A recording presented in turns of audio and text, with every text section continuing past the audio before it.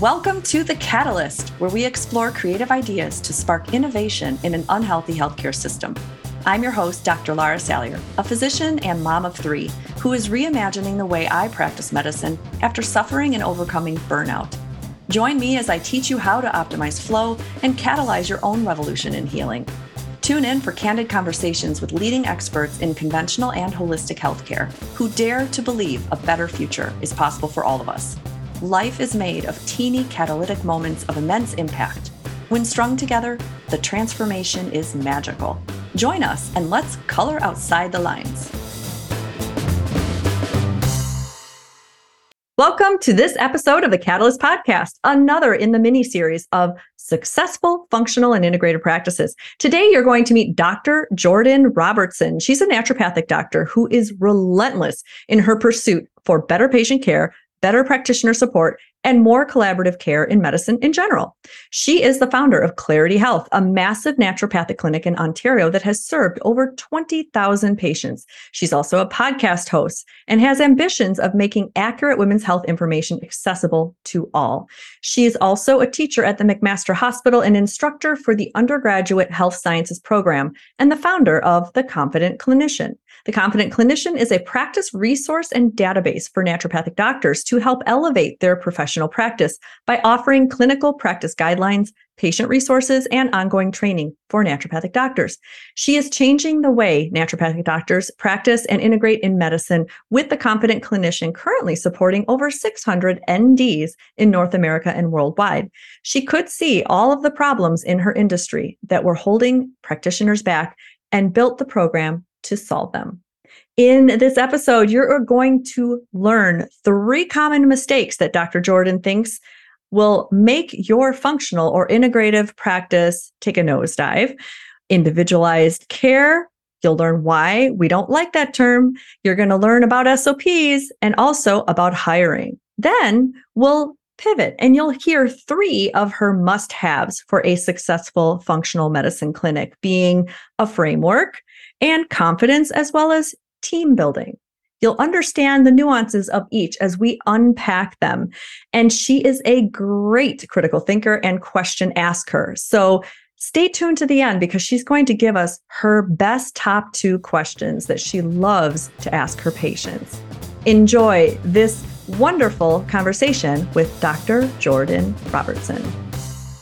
Welcome to this episode of the Catalyst Podcast. I am so thrilled to have a wonderful colleague, Dr. Jordan Robertson here. I met her at Megan Walker's Impact Live events last November, and she's been on my radar as one of the people I wanted to get in this seat and have an awesome conversation with, especially in the mini series around successful, functional, integrative, holistic medical practice. This is Jordan's whole niche. I mean, she's helped thousands of patients, but also helped other practitioners really learn the deep dive on what's needed to impact lives beyond their exam room. So welcome, Jordan.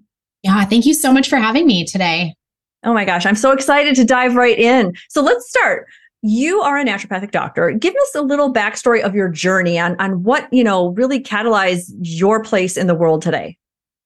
Yeah, so I graduated about 15 years ago as a naturopathic doctor. And I will say that my prior training before becoming an ND is totally relevant. I went to school for critical appraisal or the reading of medical research. But I was fortunate to go to McMaster University's problem-based learning health sciences program. So not only did we learn critical appraisal and good question asking, but it was embedded in personal development, communication, conflict resolution, group process. So I graduated with this incredible skill set that then I took to the naturopathic college.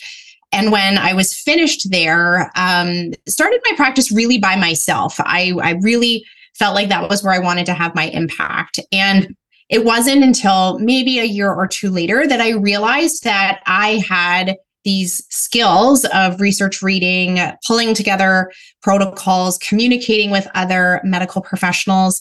I was landing gigs at the hospital. I was teaching for the medical school. I had developed courses for the university. And it took me a couple of years to realize that not everyone was practicing that way. And only when I would be met with colleagues asking, like, how did you get that position? Or how did you know all of that? That I realized that I had been given this gift of graduating with this skill set that was not embedded in naturopathic education. So clinicians were leaving, like, clinging to their notes, right, from their courses. And that was the best they had to work with. And many years later, after graduating, we're still referring back to what their elders had said or what their profs had said 5, 6, 7 years ago. And I realized that we needed a better support system for clinicians in their day-to-day practice to stay up to date without feeling like they were always referencing conventional medical standards. Because as you and I both know, when you log into those conventional databases, we're a whisper in the footnotes, right, about what's possible as far as prevention and integrative options, when there are so many conditions where we deserve an entire chapter on what is possible for our patients. And that was when I really embarked on this newest chapter of my career, which was developing the Confident Clinician, where we do the research for clinicians to help them stay up to date in their practice and hand them the protocols they need to feel confident with what they're doing. And then they get to just be present with their patient without feeling like they're, having to scramble, looking up research in between every patient, or relying on supplement companies to stay up to date, which, let's be honest, that's how many of us were staying up to date. So that's kind of what got me to this point. Was I had this great training, great unique experiences. But I really recognized this problem in the profession, that everyone was kind of dying in between their patient appointments, trying to figure out how to stay current. I love this. And that's so important, because you're highlighting something we talk about often on this podcast, which is knowledge and information does not equal transformation. We have to learn to apply what we know. And I love that you're addressing this need and asking great questions. And, the idea that you said, a whisper in the footnotes, I think is so true, that the more that we're in this career, the more we realize that our current standards of reporting what is effective in medical care is so skewed. It depends on who funded the study, or, what are some of these critical thinking skills that we have to deploy in order to find these protocols, and how awesome that your company will do that for the clinician, so we can just show up and be present as our own self-expressive practitioner wanting to run our clinic. So tell me, what do you think is necessary when people are looking to practice functional, integrative, or naturopathic medicine? Let's talk first some of the mistakes that you think are made, and then we'll circle back into things that you think are needed for a really effective clinic. So let's talk about some common mistakes you might see. I think that, there's a couple things. Like, one, I think that, we talk a lot about individualized medicine in integrative medicine, right? And I think that was born out of the fact that many patients don't feel heard. People feel like they're not getting enough out of their 7-minute health appointment. And here comes integrative medicine to save the day. We're going to spend time with patients. We're going to deeply understand them as individuals. But unfortunately, we've taken that term and we've maybe misapplied it slightly to say that every patient with asthma deserves a different protocol, when that's not really what the evidence suggests. The evidence suggests that patients with asthma, there's probably 5 or 6 things that all of them deserve to learn about and have a choice for with respect to their care. And really, what is individualized about their care is how we present it, how we help them strategize to overcome their barriers in their own health journey, the order that we share some of those strategies in. That's really where we're individualizing care. We're not saying, well, John, who has asthma, gets X protocol, and Wendy, who has asthma, she needs something completely different. Yes. So this lack of, I'm going to use the word standard of care, which I know in integrative medicine, we immediately get our, spidey senses up when we say that word, is that that's taking away from what we do. But I completely disagree. When we don't practice that way, what does that mean? It means that we're expecting a practitioner to have 3 hours of unpaid labor in between every patient, because you have to find the reason that John has asthma and the reason that Wendy has asthma, when the research is right there for what you should do for them, actually. And I think that that is a big mistake, that we're leaving school believing that, practitioners' responsibility to go to the ends of the earth for each individual patient, when we have tried and true and evidence-based solutions right in front of us for what we should be doing. And so we see these young and budding practitioners saying, I don't have time to market my practice, Jordan, right? Like, that's a great example. I don't have time to do that. And like, well, why not? Because if I just handed you the evidence on asthma, then you can get on TikTok, actually. Like, you've got the time to grow your business because you're not focusing on writing a 27-page treatment plan for each of your patients. Okay, let's pause. This is like a big, seriously, we could talk about this for 4 hours. You've hit the sweet spot that I love talking about, which is, and even efficiency sounds really corporate and cliche, but really you're hitting the spot that I've always, and you said it so eloquently, just that when we're taught personalized, individualized medicine does not mean personalized, individualized care on every single patient with unique, assessment and plans, and that we have to reinvent the wheel. And I feel like every practitioner gets that hidden subliminal message when they graduate. Like, okay, I'm in the business of individualized care, which means, oh no, what if Mr. Jones and Miss Thompson compare their assessment and plans and they're kind of almost identical? Like, no, nobody's going to be blasting you from the sky. In fact, you're more effective as a clinician if you have your standard of care that you deliver really well. And like you said, you leave the individualization up to the strategy, the order. How does that patient want to start or down those steps? I love that you have, really highlighted this, that it's all about applying what we know, not really getting more knowledge. It's fantastic. And what I love is, many practitioners will say it's too easy. What if I'm done charting? I must have more. I need to add more in there, right? Oh no, it can't be that easy. Like, yeah, it can. I mean, you can have 80% of your chart being very standardized, and then you fill in the blanks. I love this. What other mistakes do you see commonly in practitioners? I think, like you mentioned there, that sort of like that standard of standard operating procedures, right, is often missing in the way that people approach any challenge or any problem in setting up their clinical practice. And for me, I'm a huge SOP person, right? If I'm about to do something for the second time, I'm like, okay, this needs a standard operating procedure, right? Because we should be relying on the repetition in the certain aspects of our work that we can. And I would say that third mistake that really ends up being this limiter is to not hire early enough in their career. And so, for example, we tend to carry around tasks that either we're not good at, is not our zone of genius, are not billable hours. And I'm going to include research in that, right? I truly believe that if you're slow, if you don't like it, and if you don't know if you figured out the answer after reading 5 PubMed articles, that's the same as hiring someone to answer the phone, in my opinion.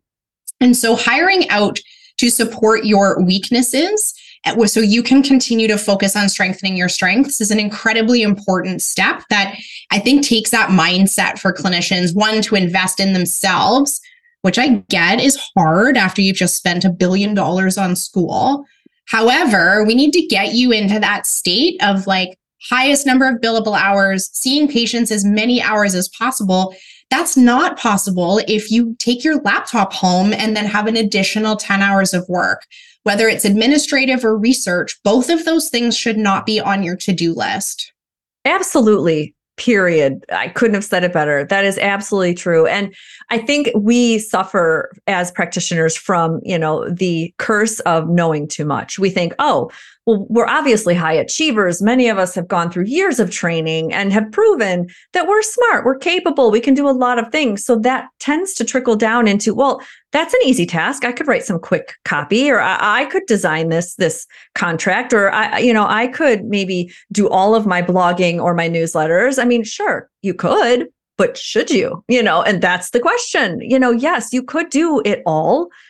You're trained to do it all, but really that's not the highest level of your training. And we need to stick into that zone of genius, as you said. I love these three common mistakes are permeating so many practices. So let's flip and let's go to, what do you think needs to be in place in successful functional medicine practices? Yeah, I think having a framework for how you work with patients is incredibly important. And so, regardless of that core niche that you work with, my guess is that you can map out a 12-month to 24-month plan for your patients. Whether you have a cash practice or a membership based practice, you are moving them through some kind of process in working with you. And when you really nail that down, it helps decrease the attrition in your practice. And that is one of the most important things to catapult a practice forward. We all love new patients, but the depth of patients in your practice really comes from those people that are sticking with you and know what they're doing with you month over month and year over year. In my last couple of years of practice, I've taken almost zero new patients and yet had a full roster. And it's because nobody ever left, and they didn't leave because they knew that we were on some kind of journey together. They knew when to come back. They knew what our 12-month goals were. So I think that that can really help build this successful practice, is for people to understand those touch points really well, to understand the value they get from connecting with you. And you can be really clear about that. When I see you next, you're going to have X and X problem. We're going to troubleshoot that together. Actually, like, this is what the value is of us working together, is strategy, not just how many milligrams of fish oil to take per day, and helping them map out what their journey looks like if they continue working with you. I think that is an incredibly important piece, and one that's often missed, that we're not inserting ourselves into our patients' lives years down the road so that they visualize what our role is actually going to be with them, with their conventional doctors and all of that. Beautiful. I love that you talk about framework and process. And you're right. That is, in my opinion, the number one thing that people overlook, because it causes anxiety. When they're looking at their process, they're going, well, I can't predict that all my patients are going to go through the same process. We're not saying that they're all going to go through the same steps. We're saying that if you can formulate kind of like a roadmap of expectations, patients feel not only safer, they know what to expect, they feel taken care of. And like you had said, these touch points bring value, and you're building your own culture. So you're doing two things at once. Not only are you easing patients' anxiety, wondering, what am I looking towards? Like, what is going to happen? But you're also building this culture of, look at all the things I can help you with. And yes, it's not a sup for what's up, a pill for an ill. It's a lot of the magic and the treatment can come in that one-to-one or one-to-many group structure of, how can I hold you accountable? How can I help you make these changes? That is easier because we're working together and co-partnering. Beautiful. I love that. Hey, have you visited the Catalyst Way yet? It's an online hub designed just for you, where we spark your creativity, passion, and flow to build your own self-expressive medical career. There's so much to explore inside the Catalyst Way. If you're a functional medicine practitioner, check out our Catalyst Studio Mentorship, your gateway to membership micropractice, with everything you need to grow and scale your functional medicine business, including private mentor sessions, masterminds, access to quarterly legal lounges, and much more. Or peek inside the world's first digital subscription delivery box service that delivers monthly content to make your functional medicine clinic run effortlessly, including customizable infographics, SOPs, templates, and hand-selected mastermind recordings. Or maybe you just want some entertaining and useful CME. You'll find that at the Catalyst Reclamation CME online course. You'll learn neuroscience behind burnout, embrace flow, master your calendar, fortify boundaries, and transform your burnout into boundless energy and joy using our 3-step AHA method. It's approved for 10 hours of AMA Category 1 CME. Use the code podcast for 10% off. And because I'm a practical mom of 3, guess what? The Catalyst Way also has tons of freebie content too. My favorite is the Catalyst Compass Quiz, which matches you to an ideal jumpstart strategy to find your spark. But I also love the free Catalyst Calendar time management system and functional micropractice checklist. It's all here at the Catalyst Way. Visit drlarasalyer.com/catalyst to start coloring outside the lines. We're creating empowered, self-expressive clinicians as catalysts who lead healthcare transformation. Are you a catalyst? Visit drlarasalyer.com/catalyst now. What's something else that you think should be in place? I think having a lot of confidence about what your lane is really also helps exude confidence and commitment with your patients. And so I think one of the challenges we face in integrative medicine is that we are kind of taught to be a jack of all trades. And we also have this scarcity mindset that if we can't support our patient, that someone else will. And what that means is we're often working with patients on things that are not our zone of genius. And when that happens, I mean, I think two things happen. One, it's really hard to talk confidently about everything. And so even your presentation to a patient starts to pale, maybe in comparison to the things that you do know really well. But also their outcomes are not as good, right? So I think it's an incredibly important piece. You know, I'm a big fan of collaborative care with conventional medicine. There are thousands and thousands of things that I wouldn't touch with a 10-foot pole clinically. And I've drawn that line in the sand so hard, but my patients still respect everything I do have to offer. And I think when we have that level of confidence to say, yeah, you need an antibiotic, right? Or, yeah, that's not in my scope of practice. I need you to be referred to so-and-so. That actually builds your practice. It doesn't decay it. And those patients actually start to see you as a trustworthy person on their team, not someone who's going to try and throw a herb at any given symptom that they have. So, I mean, truly, it kind of depends on what role you want to play in the healthcare team. But for me, I always wanted to be this like absolute expert at the areas that I excelled in, but be part of an integrative medicine model where their physicians respected me, I respected them, and we were all on the same team. And I think that can actually help people grow their practice by having that firm boundary on what they do and don't support. And it's funny because then people will say, well, Jordan, the confident clinician gives people, you know, information on all areas. Like you want us to be confident in all areas. And that's true. Like I do want you to feel supported and have resources at your disposal for UTIs or for other conditions that maybe aren't your niche. But that's only as a confidence builder so that you know where that line in the sand is. And I think that's an incredibly important piece that can help you grow your practice by being more collaborative with the other professionals in your community. Absolutely. You're highlighting a big thing that I love talking about, which is boundaries. So in a roundabout way, you're saying the more you say no, or it's not my zone of genius, the stronger your confidence raises up and the more respect from your patients. And I couldn't agree more. It goes to every relationship or even business transaction. The more we can fortify our boundaries and know how can we show up best with our energy? Like what kind of recipe do we need for our own personal energy success? And if the time that you're spending like learning about something that's just not of interest to you, you know, it's really draining that energy. So the more that you can shore that up and know with clarity, nope, that's just not in my lane. That's not in my scope. And, you know, I really think it's time for you to go here. It is so magical, right? Because patients are like, whoa, they don't expect you to say, I don't think you need me. I think you need to go here. Or this is not something I like to investigate, or it's not my zone of genius. It's so magical, really. I mean, I can't even tell you.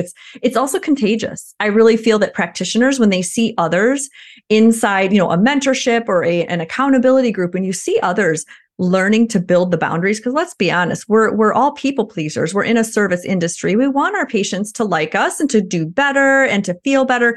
And that can go awry really fast because as recovering people pleasers, we deserve to have our own energy and our own anti-burnout life. And so when you see other practitioners building their boundaries and creating that culture in their clinic or their practice, it's so contagious. You see that it's possible and you actually get more confident when you do that. So I love that you highlighted on that area. What's another thing? What's one last thing that you think should be in place? I mean, I think having a team is really critical to your success as a clinician. And that could be I'm going to say team/community. Okay. So I think, you know, depending on what your framework and structure is for your practice, you may get that at work every day because you have other clinicians in the space that you work in, or you may have that through the team that's supporting you because of the structure that you have in your practice.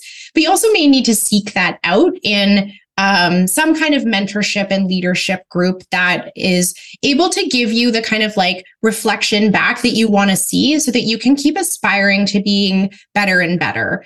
It's hard when you're working alone every day, right? By yourself, and that, You're like the center of your patient's universe. And yet you don't have that person to like reflect back on like, what does good communication look like here, Jordan? What does leadership look like here, Jordan? We can actually grow as an entire group of individuals if we put ourselves in the room with other really high functioning people. And I think that that's something that's really missing in a lot of clinicians' lives, is that they're doing what I did at the beginning of my career, which was I shut the door, I worked by myself, I didn't tell a soul what I was doing. And truly, I do think that that's a little bit of the culture. And if we look to some of the generations gone past, they'll hold their protocols close to their chest and they won't tell you their secret sauce for how they treat fibromyalgia. That's not for you to know. You're young and new.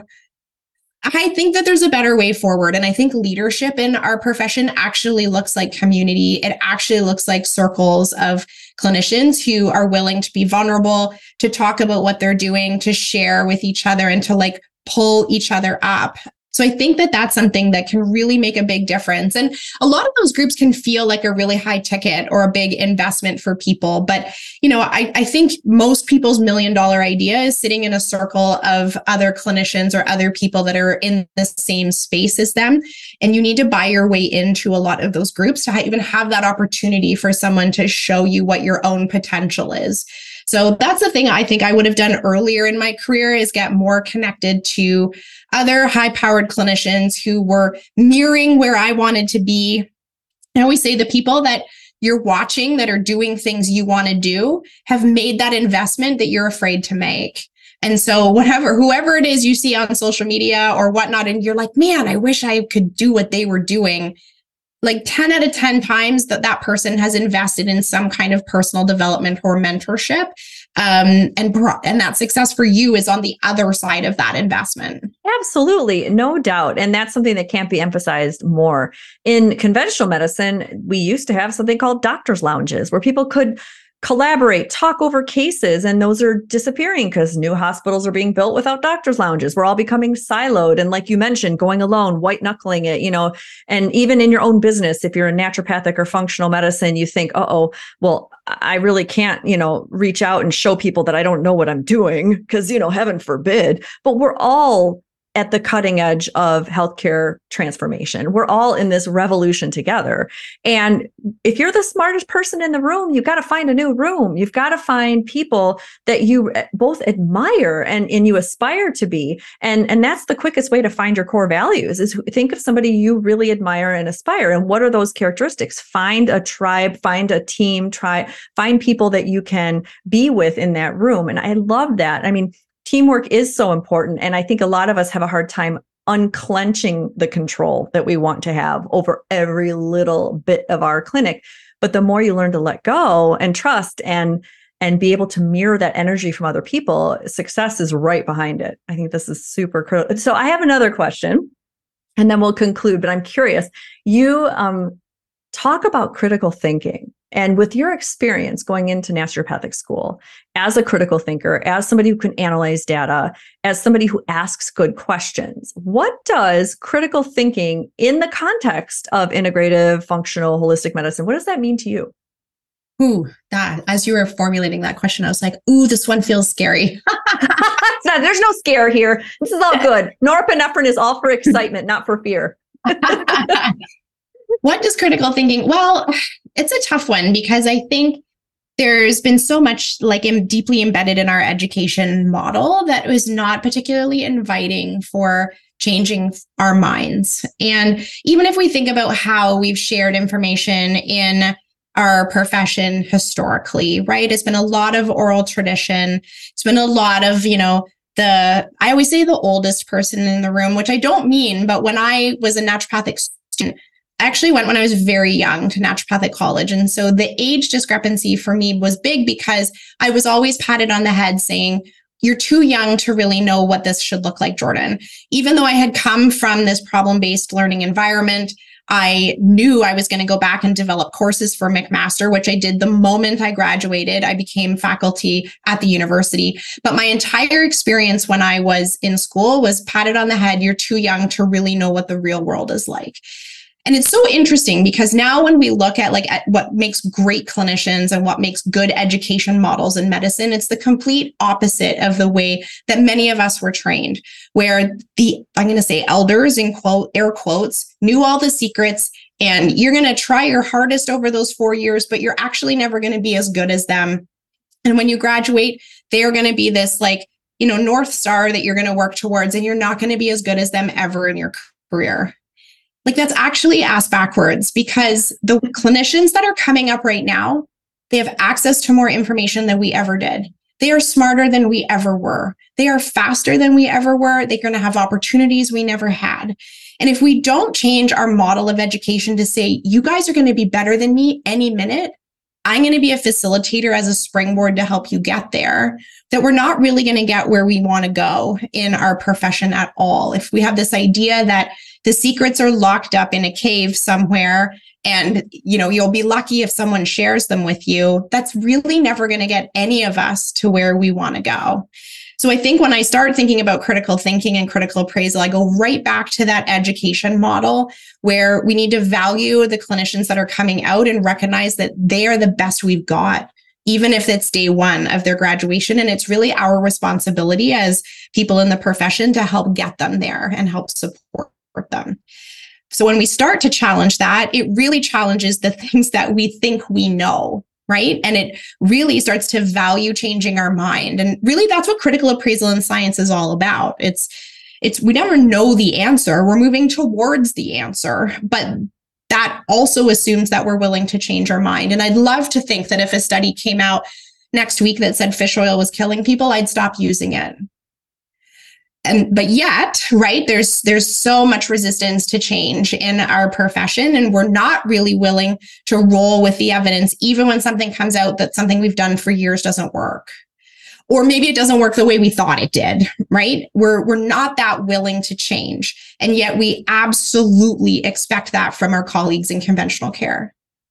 And so for me, critical thinking is really about having the mindset that we're open to change as new information gets in front of you. And I think that really starts in the schools, but also with us as leaders in the profession. We need to be willing to not be the smartest one in the room. I'm going to pick on your term there, because the people that are graduating right behind us are going to beat us, right? And so Yes. we need to do it together as a group, because if we can propel them forward, it's it's limitless what we're going to achieve. Oh, beautiful. Yeah, I couldn't have said it better, Jordan. This is amazing. Dr. Jordan, we're so lucky to have you in this pivotal time of healthcare change. And I agree with all of your points. I mean, teamwork makes us go further, faster, stronger, getting out from behind our ego, and I, being a DO in osteopathic school, I'm laughing as you're talking about the stories of these ancient wise elders, because we had the same thing. They would touch your toe and manipulate, and they were amazing. They would say, oh, your parents got divorced when you were 4. And you're like, how did you know? Now, manipulative medicine is amazing and obviously very, very wise and years of skills, but there was that little aura of, oh, it's untouchable. I'll never get there. And that's disempowering when you're shouldering all these loans. You've spent all this time training, and you have somebody in your room saying, oh, well, I have everything that you need to know, but it's going to take decades. We need to be there for each other, supporting clinicians and just the future of healthcare change, especially with critical thinking and asking good questions. So one final question before we close. What would be an example of a good question? Do you have a favorite question that you'd like to ask on your patient intake? One that seems to get you the most information. If you were to distill it down to only one question you could ask, what do you think it would be? If I was going to ask a patient? Yeah. I have two. Well, so I have two, which I know is not the rules, but I'm not. I'll allow you. Follower. So one question I always ask patients, because I do think it helps us get to the core value of why they want to change, is how would you know if you were better? So for me, they tell you all their symptoms, they tell you all the things, but the how would you know if you were better helps get into the core of what their true values are. And when we get lost along the way, it's always helpful to be able to come back to that core value of, you said you would know you were better if you could X, Y, and Z, right? Yes. So that's one. And then my other question that I'm famous for asking my patients that they all roll their eyes at is, once we've started working together, I will always ask them, what needs to happen next? because quite often the patient does know what the next step is or what the next practical, logical, possible step is for them. And even when we look at models of motivational interviewing and some of the things that we know that actually help with behavior change the most, it actually comes from that intrinsic idea inside the patient, not what the practitioner thinks the next move actually is. So that is my patients are like, oh, I knew you were going to ask me that, Jordan. But when you ask your patient what needs to happen next, they often will offer you up exactly where you need to focus versus us coming in with our agenda and our ideas. And sometimes what they offer up is actually totally off what we had intended for them. And yet, when you think about it, actually is the very next thing that they need to do. Beautiful. Those are two of my favorites as well. That self-determination theory of really leaning in on that. Patients know. And this kind of coaching modality works for so many things. I love that those are your favorite questions. Well said. Well, thank you again, Dr. Jordan. For those listening, where can they find you? A pretty active Instagrammer. So it's Dr. Jordan, like Dr. Jordannd on Instagram. And that's where you can find links to my podcast. We also have launched a integrative medicine magazine that's free for integrative medicine professionals called The Stacks. You can find the sign up for that there on Instagram as well, where we do like op-ed type articles. We give you the abstracts we loved this month, links to our practitioner podcast, and some free resources that are typically reserved for our members. We actually share in that magazine as well. So that would be the best place to find us. Oh, that's awesome. Thank you so much for being a catalyst of change. And for those listening, make sure you like and subscribe. Forward this to a colleague who might need some advice on 3 things they could miss and 3 things they should include in successful functional medicine practices. And until next time, keep coloring outside the line and being a catalyst of healthcare transformation. Bye, everybody. Thank you for listening and subscribing to the Catalyst Podcast. My vision is a world without burnout, and my mission is to teach 1 million medical professionals how to tap into creativity and flow to increase joy and well-being. We all deserve a medical career that is self-expressive, unique, and creative. You can help by signing up for my newsletters. One of my highest values is gratitude, so I love giving back. And each newsletter is gamified. The more you share, the more you win. It's easy to sign up. Just go to drlaurasalyer.com/win. Thank you for coloring outside the lines with me.